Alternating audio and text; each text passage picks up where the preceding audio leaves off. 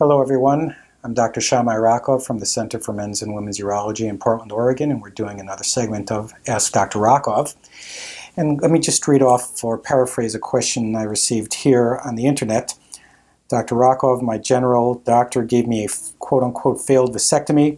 I guess he didn't do a good job, and after tests found I'm still quote-unquote in the business.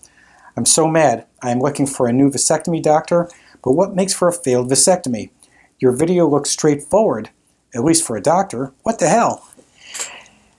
Well, I kind of appreciate that, and I'd love to say that I've got the magic touch when it comes to things like this, but I do think that there are a few things I want to address about that question. And one thing is that I think people who deal with anything in life can say that there's a general rule. If somebody does something and it looks easy, it's not necessarily because it's easy, it just means that they've gotten good at it. So you can watch an artist draw something really quickly and amazingly, and if you try to do the same thing, it would look crazy. So, and that's the same with surgery as well. People who are good surgeons, or they're good surgeons because one, they may have talent, but two, they have a lot of experience. And there's really nothing that can substitute for experience. And you know, there's a value to having some of the gray in my beard, and I'm glad that it looks easy. I'm glad that I've gotten to a point where it seems like it's not a big deal. But I will tell you, speak to any new urologist or surgeon who does vasectomies, and they will tell you that vasectomy is a great equalizer.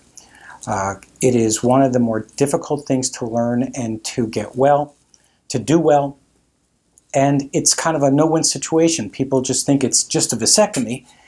So if they have trouble, they're criticized. But it's not. It's a real surgery, and it takes expertise.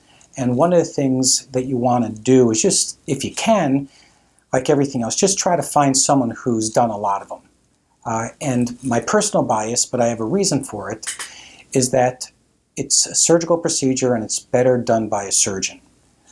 There are a lot of general medical doctors out there and family practitioners who have been doing vasectomies for a long time, and I'm sure over time many of them have gotten very good. But if you don't know the person, if you haven't seen or worked with them, if you're just trying to make a decision sight unseen, I will tell you that if you have an option, one is a person with a surgical background, and that could be a general surgeon who does vasectomies. Certainly all urologists are trained in it. Versus someone who doesn't have that background, it's just safe to say go with the person who has that surgical background. Again, I'm not disparaging some of the family practice doctors or generalists who have spent their career, at this point, I'm sure they do a fine job, but all things being equal, it's a surgical procedure and it's best done by a surgeon if you have no other information about who's going to be doing it for you. Having said that, truth be told, there is no guarantee.